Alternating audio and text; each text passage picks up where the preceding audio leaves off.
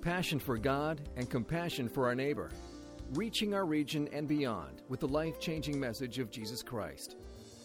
This is CrossWinds Church, and now, here's Pastor Jordan Gowing.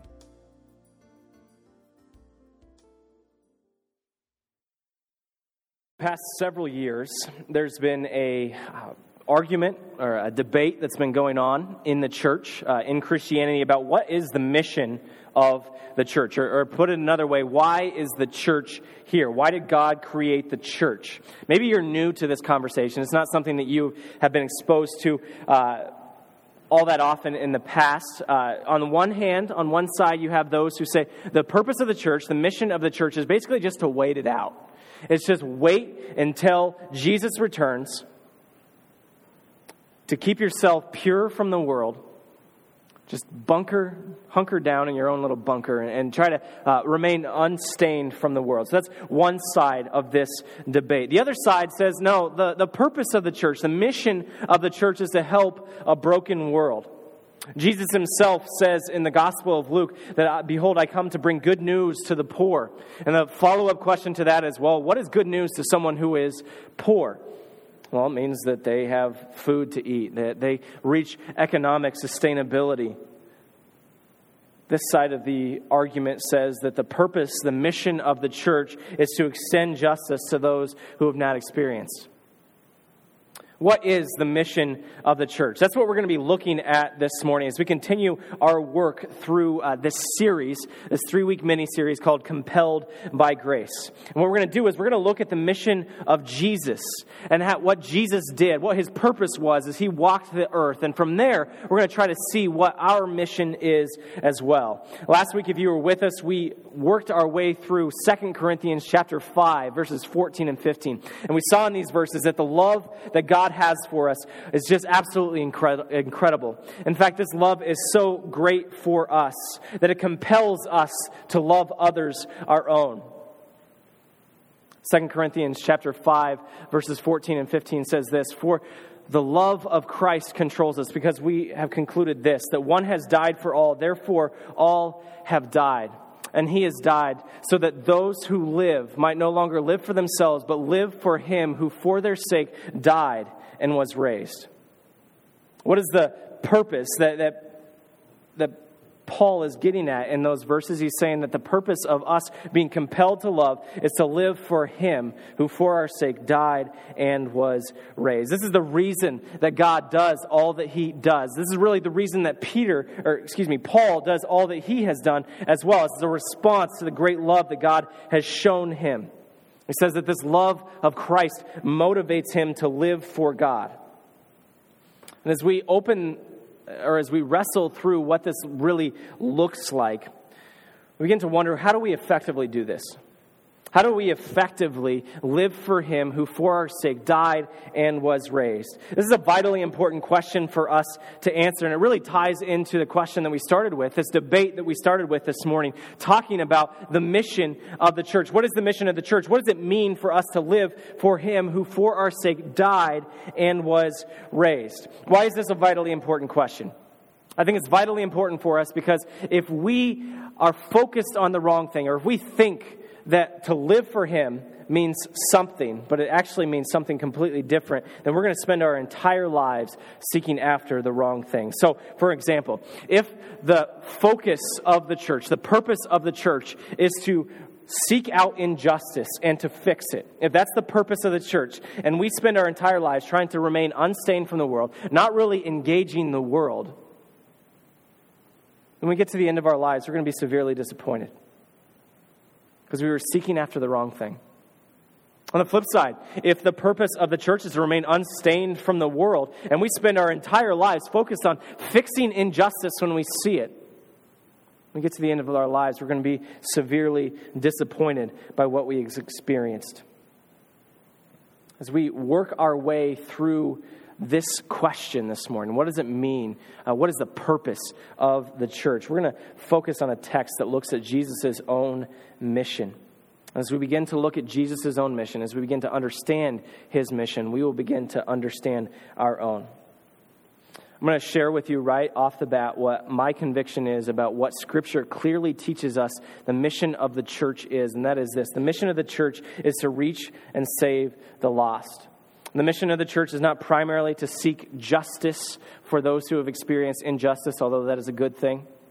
The mission of the church is not primarily to protect ourselves, to remain unstained from the world, although that is an important thing. The primary mission, the purpose of the church is to reach and save the lost. And as we wrestle through what this means, we're going to look at Luke chapter 5, verses 27 through 32. If you have a Bible, I invite you to follow along as I read aloud here. And this is a story where Jesus shares about his own mission. It's a story that I'm sure many of you are familiar with, but please follow along, starting in verse 27. It says this, "After this, he went out and saw a tax collector named Levi sitting in a tax booth. And he said to him, 'Follow me.'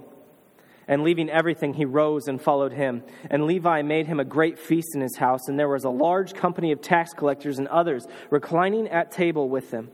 And the Pharisees and their scribes grumbled at his disciples, saying, 'Why do you eat and drink with tax collectors and sinners?' And Jesus answered them, 'Those who are well have no need of a physician, but those who are sick.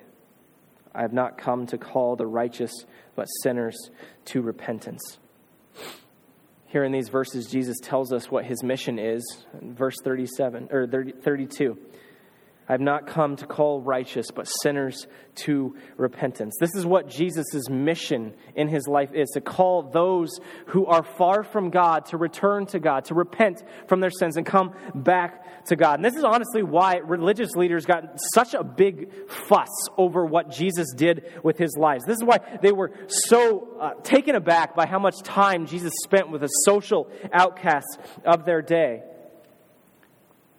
Look at the context of where this takes place. This is early in Jesus' ministry. It's right after he has called his first disciples, a passage that we're probably familiar with James, John, Peter, and Andrew. Right after that, Jesus heals a man who is paralyzed when his friends rip open the roof to this house and drop him down in front of them.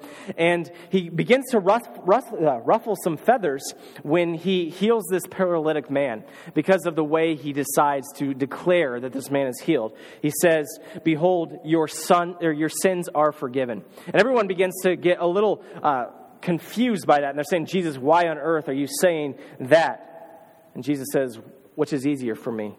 To just say, take up your bed and walk, or your sins are forgiven, so that you may know that the Son of Man has the authority to forgive sins." And this begins a process with the Pharisees, the religious leaders of that day, begin to really be opposed to Jesus and the way he is doing things in his life. They are opposed to the people he is spending time with, to the point where eventually, as we're going to study in a couple of weeks, it leads to Jesus' own death.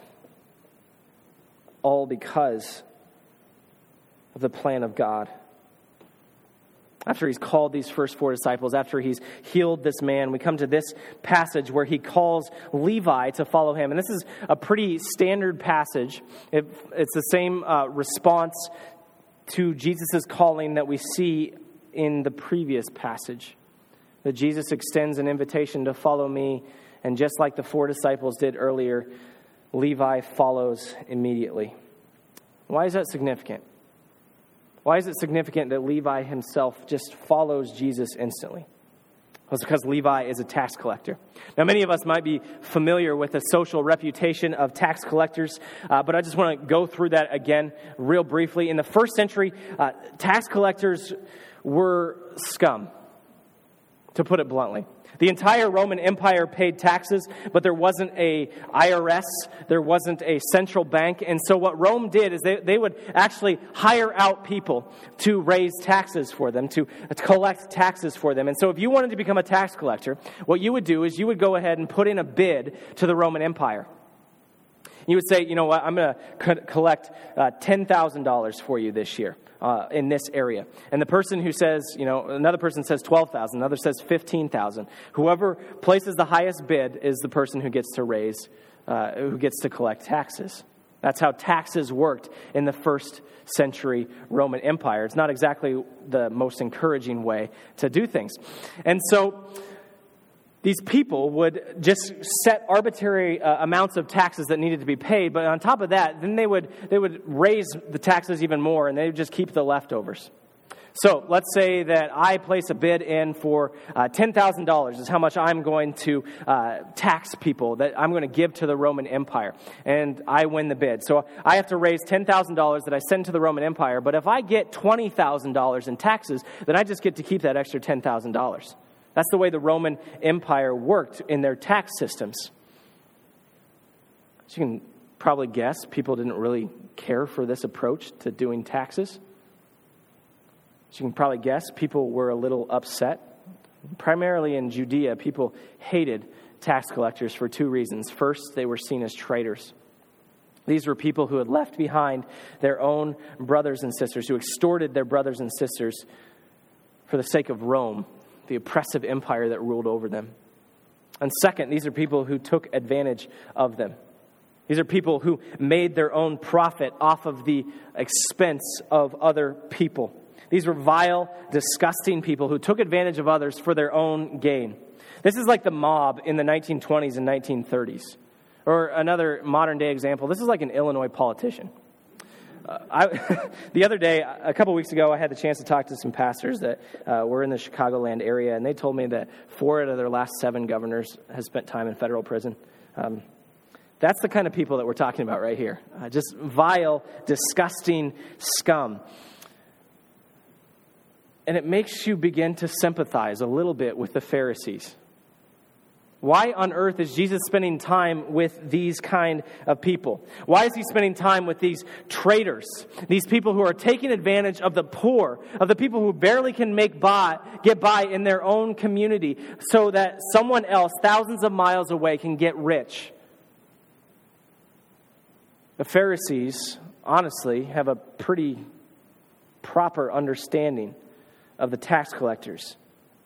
Why would Jesus, a good Jewish teacher, why would he be spending time with these tax collectors? Well, Levi responds to Jesus' call to follow me by doing just that. He decides to follow Jesus. He drops everything that he has, everything that he is doing, and he follows Jesus. And in the first century, there was this ritual of, if you have been honored by someone, you would try to show honor back to that same person. And so Levi, after being honored by Jesus, by being asked to be his disciple, decides to show honor back to Jesus by throwing him a great party. It was a pretty standard way of doing things, to throw a party in someone's honor. And so that's what Levi is doing. He's throwing a party for Jesus and says, all right, Jesus, you've shown me honor. Now I want to show you honor by having this great party for you. And of course, a party isn't a party without lots of people. But there's only one problem. The only people that Levi knows are people who are just like him. More tax collectors, more sinners, more people that are vile, disgusting. If Jesus was a good Pharisee, he would have declined the invitation. If Jesus was a good Pharisee, he would have condemned Levi and his friends. Honestly, if Jesus was a good Pharisee, he wouldn't be anywhere near Levi in the first place. And that's what makes his response so surprising here. Not only that he calls Levi to follow him, but that he spends time with Levi and his friends afterwards. Notice that he doesn't just talk with them. He doesn't just, stop by the party for a few minutes, grab a couple appetizers, and then leave. He eats with them. He eats with these people. And this was a very big deal in the first century. It was unthinkable for anyone who was a good Pharisee or a good Jew even to eat with someone who was unclean or impure. And the tax collectors were the epitome of those who were unclean and impure. The Pharisees, in fact, went so far that they would refuse to eat with anyone who wasn't a Pharisee, which honestly shows a bit of their hypocrisy here. That they're at this party. They're not there to eat with the people. They're just there to keep tabs on Jesus. Eating with someone in the first century was more than just a sign of friendship. It was a sign of union. By eating with tax collectors and sinners, Jesus is uniting with them. He's associating himself with these people, with tax collectors, with sinners, with the scum of the earth. In the first century, people believed that sinfulness was contagious. You didn't want to be around people who were sinful because you might catch it and you might become sinful yourself. Every single thing that Jesus is doing here at this party is unthinkable. So why is Jesus doing this? Why is Jesus spending time with tax collectors and sinners? This is the question that the Pharisees are wrestling through themselves. And it ultimately comes down to the fact that they are confused by Jesus' mission. Why is Jesus eating with Levi? Why is Jesus eating with his friends? If Jesus' mission on earth is just simply to heal other people, then he wouldn't need to be next to Levi.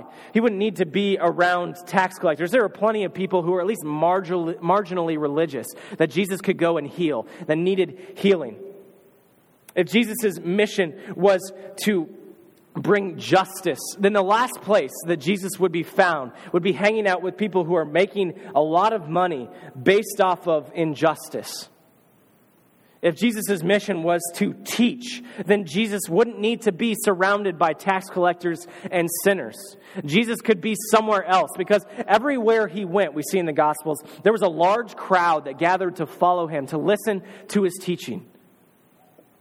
So why is Jesus with these men? Why is Jesus surrounded by these people? It's because he's bringing hope. He's bringing grace. He's bringing peace to a people who are in love with the world. It's because he's bringing purpose for people who have wasted their lives. That's why Jesus associates with Levi and his friends, because of verse 32. He came not for the righteous, but to call sinners to repentance. Jesus came to earth for people like Levi. That's what makes the demands of the Pharisees so ridiculous. The demands of the Pharisees are straight up ridiculous because they want Jesus to be far away from where he is needed most. It's like asking a doctor to never see someone who is sick. It's like asking a farmer to never go out into the fields. Jesus and his mission means that Jesus will be surrounded by tax collectors and sinners. It means that Jesus will be among sinners. And once we understand that, once we understand this mission of Jesus, then we can begin to understand our own mission as a church. Earlier I mentioned that there's a big debate going over the mission of the church in Christianity today, and I want to share just a little bit of my own story with this. I did my undergraduate work at Northwestern College in Orange City.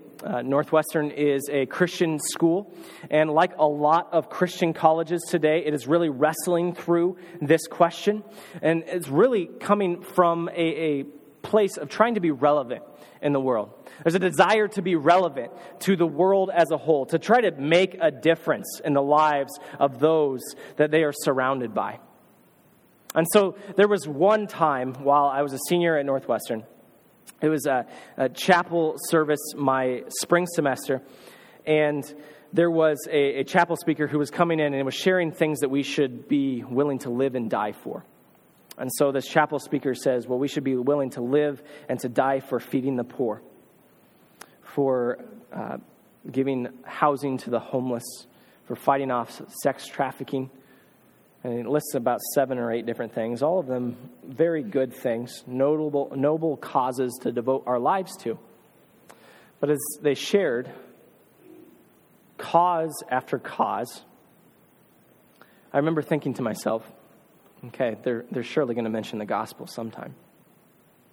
And they share another thing, and the gospel goes without being mentioned, and I begin to get madder and madder and madder to the point where I got myself into a little bit of trouble. I was so upset that the gospel hadn't been mentioned in this chapel service as something that we should be willing to live for, that we should be willing to die for, that I actually wrote in my anger, and this is probably not good, in my anger I wrote an editorial to the paper, and thankfully one of my friends actually works for the paper and got a hold of it and decided not to run it before it got published.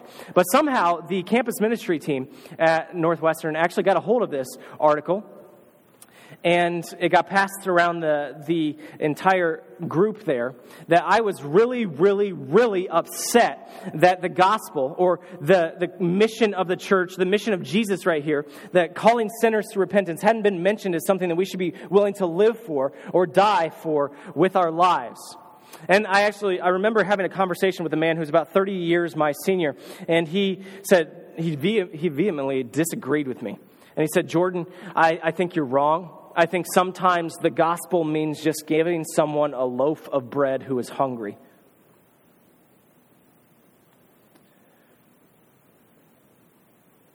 Is that true? Is the mission of the church, is the gospel, is the good news sometimes just feeding the hungry? That's not what Jesus says here. Jesus tells us in Matthew chapter 28, verses 18 and 20, a passage that talks about the mission, the purpose of the church, says this, and Jesus came and said to them, all authority in heaven and on earth has been given to me. Go therefore and make disciples of all nations, baptizing them in the name of the Father and of the Son and of the Holy Spirit, teaching them to observe all that I have commanded you. And behold, I am with you always to the end of the age. Jesus' mission was to die for sins, to bring sinners to repentance. And the mission of the church is to proclaim this good news. That Christ has died to make a way for sinners to be brought into relationship with God once more. The mission of the church is to proclaim this, calling all sinners to repentance. And many of us would probably say, well, that makes sense. That's kind of what I've heard all of my life. That's what the church exists for. And most of us would probably agree with that. In other contexts, there would be a large debate. I think Jesus' mission is the same, or the church's mission is the same as Jesus' mission, to call sinners to repentance. Now, here's what I'm not saying. I'm not saying that compassion ministries are wrong. I am so thankful for the Dream Center and all the work that it does here in this community as a visible, tangible showing of the hands and feet of Jesus. But the primary purpose of the church is to call sinners to repentance. So I have a question for you. If that's the mission of the church, if that's the purpose of the church, and it makes sense to follow the example that Jesus shows here in Luke chapter 5, to be among tax collectors and sinners. So here's my question. How many tax collectors and sinners do we know? How many tax collectors and sinners do you know? If you were to throw a party for Jesus right now, how many of the people that you invited would be Christians who already know Jesus versus people like the ones Levi invited? How many tax collectors and sinners do you know? How many people would you be able to invite who are desperate to know Jesus, that you are desperate to introduce them to Jesus? Research shows that the longer that we are Christians, the fewer and fewer non-Christian friends that we have. And it kind of makes sense. As your affections change, as your desires change, you want to spend a little bit more time with those who have the same affections, the same desires as you. It makes complete, perfect sense. But one of the dangers of that is that if we threw a party, we wouldn't invite anyone that would upset Pharisees. We wouldn't invite anyone that would ruffle the feathers of the religious elite. In order to reach the lost, we have to know the lost. And for many of us, that's a problem. For many of us, that is a struggle. I'm going to be honest, that's a struggle of mine. I mentioned earlier that I went to Northwestern College, which is a Christian college, and at least on the outside, I was surrounded by people who at least claimed to be Christians. I lived on campus among Christians. If you've ever been to Orange City, you know that it is basically, they claim to be Christendom on earth, heaven on earth. Just all of the Dutch people over there, they love doing that. Right after that, I moved to Trinity in Chicago, which, there are a lot more people in Chicago.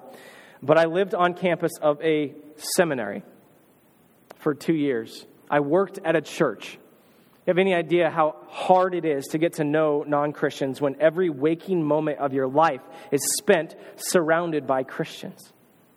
Moving here, this has been one of the biggest challenges that has faced me, to resist the temptation of just spending all of my time with Christians. As a pastor, I could spend every waking moment of my life not talking with or rubbing shoulders with a non-Christian. It'd be really, really easy for me to do. I could spend all of my time just being surrounded by you guys. But that's not what Jesus calls us to do. That's not what Luke chapter 5 is talking about. How can someone who is a doctor not be surrounded by sick people? And I have to ask myself, if Jesus were to ask me to throw a party, or if Jesus called me to follow him, which he did, and I were to throw a party for my friends, how many people would I invite that would make Pharisees mad with me? This is what we call being missional. Another way of referring to the fact that each and every one of us is a missionary.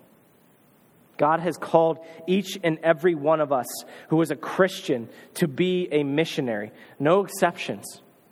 The calling to be a Christian is a calling to be a missionary. Now, there are some who are called into vocational ministry as missionaries. There are some people who are called to be international missionaries. But have you ever thought that God, when he called you to follow him, called you to be a missionary here in Spencer, in Clay County, and in Northwest Iowa? That you are a missionary. That this room is filled with missionaries. Of people who are being called by God to seek and save the lost. I'm going to be honest, that can be a little bit intimidating for us. It can be a little bit intimidating to think of ourselves as missionaries. It sets the bar a little bit higher than we are used to. Now, how do we do this? How do we become missionaries here in Northwest Iowa? That's what we're going to spend the last few minutes here talking about. Some really just practical, tangible examples. If you notice, there are a ton of blanks here, and we're going to try to fire through all of these blanks, talking about the different ways that we can be missionaries in our community. These are tips for living on mission, being missional here in Spencer. At the hospital, at the banks, in the fields, when we're staying at home, wherever God has called us, that we would be missionaries for God. So how do we do this? Well, first, get over dualism. Get over dualism. A lot of us have a tendency to think of the world in two different spheres. We have our church sphere that takes care of Sunday and Wednesday nights, and then we have the rest of our lives, Monday through Saturday, whatever the case is. We spend most of our times in the secular sphere, not focused all that much time on the church sphere. But these two spheres are foreign to the Bible. The Bible never talks about the fact that we have two different lives that we are supposed to live. And the first thing that we have to do for us to be missionaries is to recognize that there aren't two different spheres for us, that there is one sphere of our lives, that we get rid of this dualistic understanding of our lives and of the world, and we'll be on our way to becoming missionaries in our community. So get over dualism. Second thing, embrace your passions. If your goal is to get to know non-Christians, to be able to speak into their lives, one of the easiest ways to do this is to embrace your passions. What is it that you are passionate about? Are you passionate about basketball? Are you passionate about board games, about painting? What passions did God create your children with? Maybe they love soccer or band or 4-H or drama. Have you ever thought of those passions as gifts from God for you to steward for His kingdom? That they are gifts given to you by God for you to use for the sake of the gospel. Let me use an example. Let's say you're passionate about basketball. If you love basketball, you love playing basketball, you have a wonderful opportunity every Monday, Wednesday, and Friday morning to spend time with 10 to 12 other guys, many of them who don't know Jesus, that you can get to know. You already have something in common with them. You both love basketball. It can lead to opportunities for you to be able to become friends with them. Can you ever ask for a better opportunity to get to know someone? Or maybe your son is passionate about Boy Scouts, and they want you to volunteer to lead. Let's look at the advantages of you volunteering to lead your son or help out with your son's Boy Scout troop. On the one hand, you get to spend quality time with your son. That's great. Not only that, but you get to invest in the lives of other boys. You get to know other parents, many of them who might not be Christians. All because of your son's passion. All because of your passions. Embrace your passions.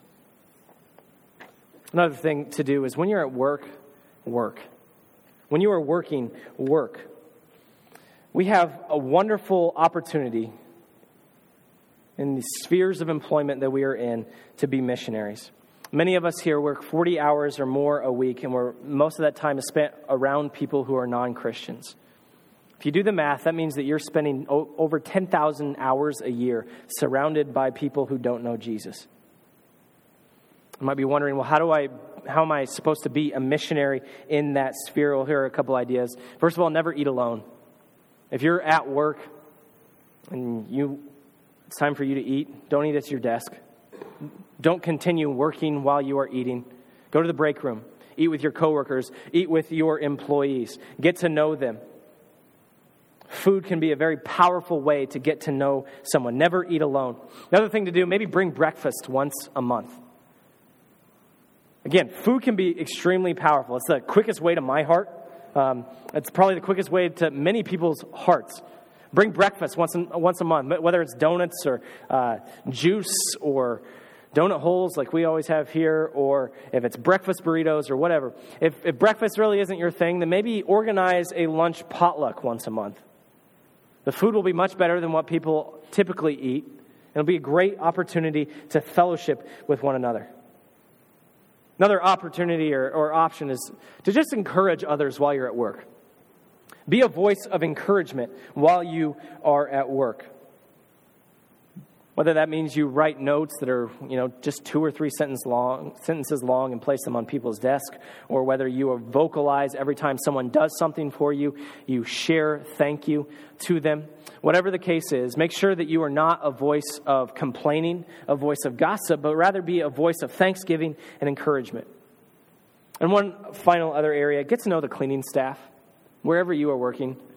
A wonderful opportunity to speak into the lives, to show that you care about those who are around you. Get to know the cleaning staff. Those are a few things, but they're certainly not all.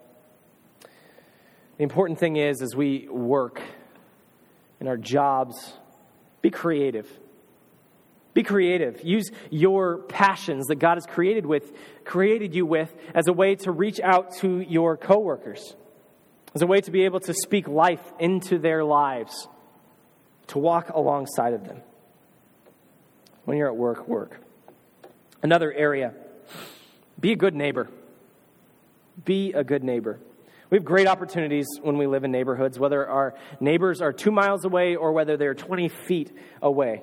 God has given us neighbors as a wonderful opportunity. This past week, as I was preparing for this text, I actually did a little bit of research on the demise of the American front porch. It was a fascinating topic. Just 60, 70 years ago, everyone in America seemingly had a front porch. People would spend hot summer nights out on their front porch. They'd watch their kids play in the front yard, and people would get to know their neighbors because of that. But about half a century ago, there were two major technological changes that killed the front porch and honestly killed community here in America. First one was air conditioning. There's no longer a need to be outside to be cool on a hot summer evening. It was actually nicer to be inside. And not only that, but there was the television. You no longer had to watch your kids to be entertained. You could be entertained by whatever you wanted on TV. And so we quickly stopped trying to be a part of a community out there because we were content with just being our own little community, being entertained, being comfortable in our own houses. And this has led to rapid deterioration of community here in the United States.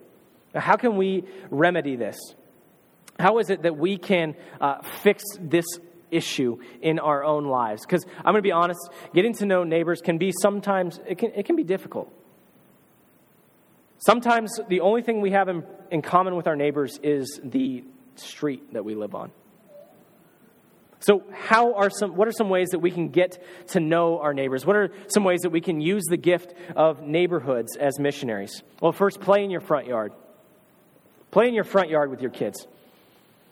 Instead of playing in the backyard, go ahead and just play in the front yard. Now, watch for traffic, of course, but this is a wonderful opportunity to be outside, get to know the neighborhood kids. Another way is maybe to grow a garden.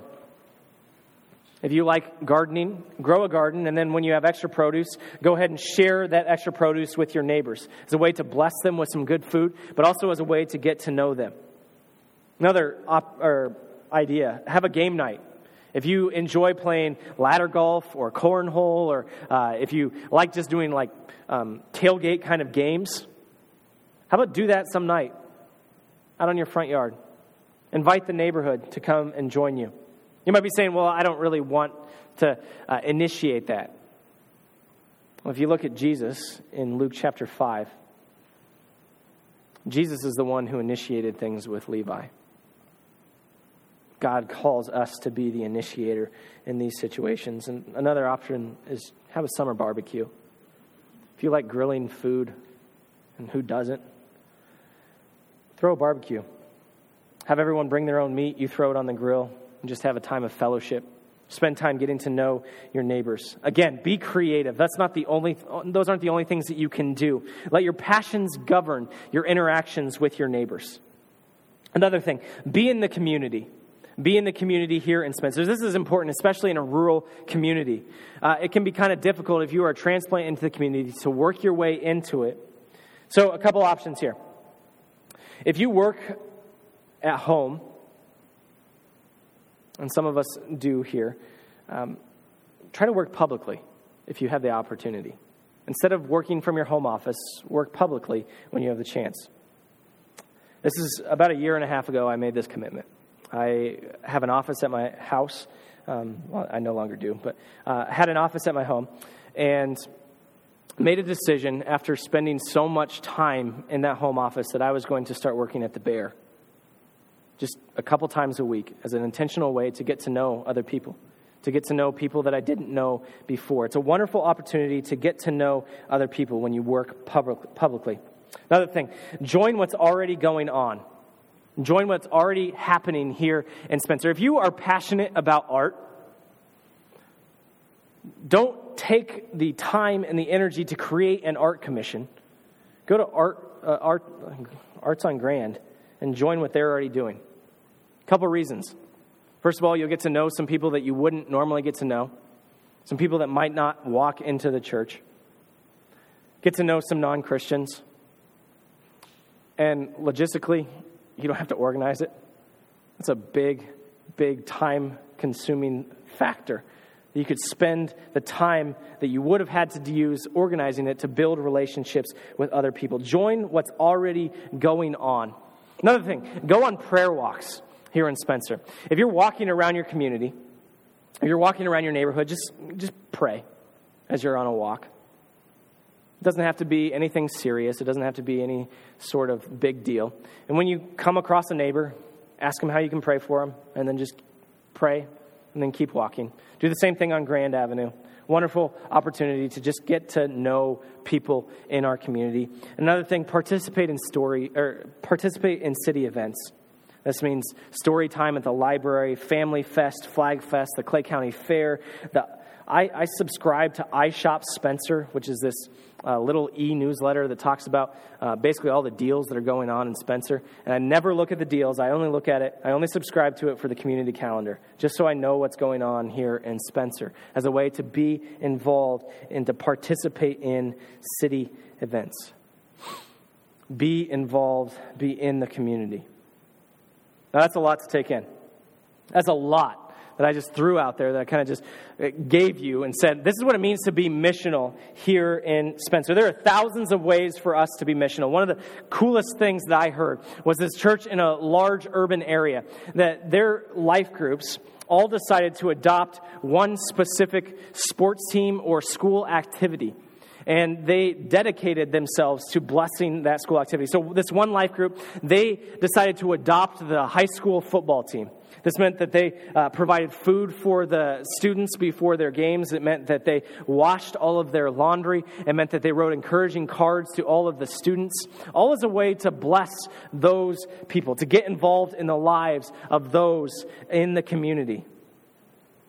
It's a lot you can do. And if you look at this and say, well, that's so much that I have to add to my already busy plate, and say, well, that's just not possible for me. So instead of thinking of it that way, let's put it this way. Don't add missional to your schedule. Make your existing schedule missional. Don't add missional to your schedule. Make your existing schedule missional. If you already work 40 to 50 hours a week, what if you switch from just thinking of missional being something that you have to do in addition to those 40 hours, and instead saying, how can I be missional during those 40 hours? If you are already going to your children's activities, why not make the switch and say, how can I be missional? How can I be a missionary at these activities? If you're already playing with your kids in the backyard, why not just move to the front yard? As a way to be missional. A few small tweaks with our lives can make us effective missionaries in our community. To be involved in the lives of those who are around us. And that's what it means to be a missionary. That's all it means. To be focused on others. To be focused on getting to know other people. That we might one day be able to share the good news with them. That's really what this text is telling us, what this focus of this message is, that God created us a specific way to reach specific people. God created each of us different. God created us each with different gifts that no one else has, different passions, different talents, different careers, different neighbors, to reach people that no one else can reach. God created you a specific way to reach a specific people. That's what happens in Luke chapter 5. Jesus' meal with Levi, with tax collectors and sinners, happens because of Levi. Because Levi was willing to invite Jesus to have a meal with them. But there's another story in the Gospel of Luke that talks about Jesus meeting with and eating with a tax collector. And that's found in Luke chapter 19. In Luke 19, we have the story of Zacchaeus. Zacchaeus was a tax collector, but he was the chief tax collector. People like Levi would work for him. If there was a Jewish mob, then Zacchaeus would be like the Don. He would be the boss. He would be the guy who's in charge. And yet Jesus chooses to eat with him. You look, and there's this fascinating contrast between Luke chapter 18 and Luke chapter 19. In Luke chapter 18, we have the story of a rich young man who does all he can to follow the Ten Commandments and eventually denies and rejects God. And on the other hand, you have Zacchaeus, this rich, wealthy scumbag who Jesus decides to have a meal with. And he becomes a Christian.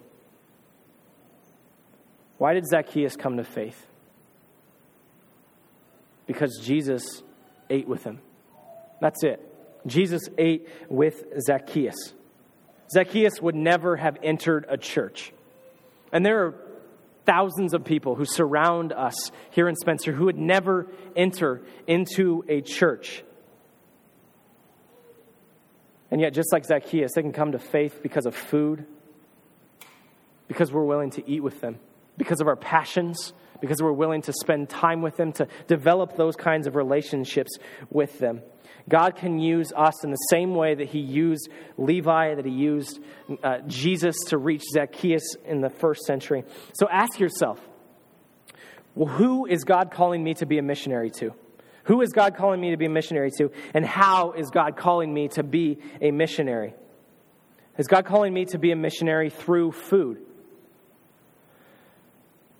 One of the exciting things that I'm excited that our church is going to be starting up here soon, actually right away, is something called Luke 5 meals.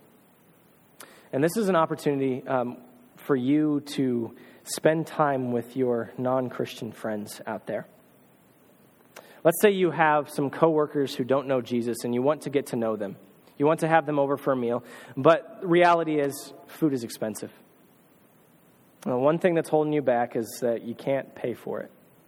You can't make that extra commitment.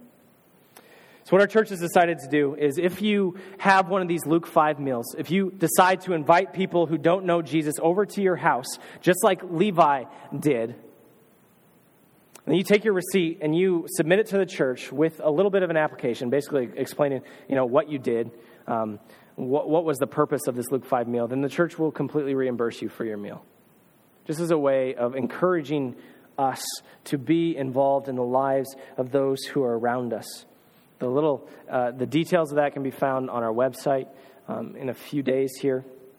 But God, I want to make sure that we have all the opportunities that we can to be missionaries in our community. That God has created us in a specific way. That God has created each and every one of us with the opportunity to reach a different group of people. That was Jesus' mission. That's our mission. That we are compelled by the love of Christ to love those who are around us. Who is Jesus calling you to be a missionary to? How is Jesus calling you to be a missionary? As you wrestle with those questions, remember that it is the love that Christ has for us. That's the love that Christ has for others that compels us to love. Let's pray. Lord, we thank you. We thank you for the great love that you've shown us. And from that great love, we are able to love others. I pray that you would help us to do so. Help us to think of ways that we can be involved in the lives of those who are around us. God, you are so good. We thank you. In Jesus' name, amen. This has been a presentation of CrossWinds Church. More of Pastor Jordan's sermons can be found online at crosswinds.tv. Thanks for being with us, and may God continue to enrich your life.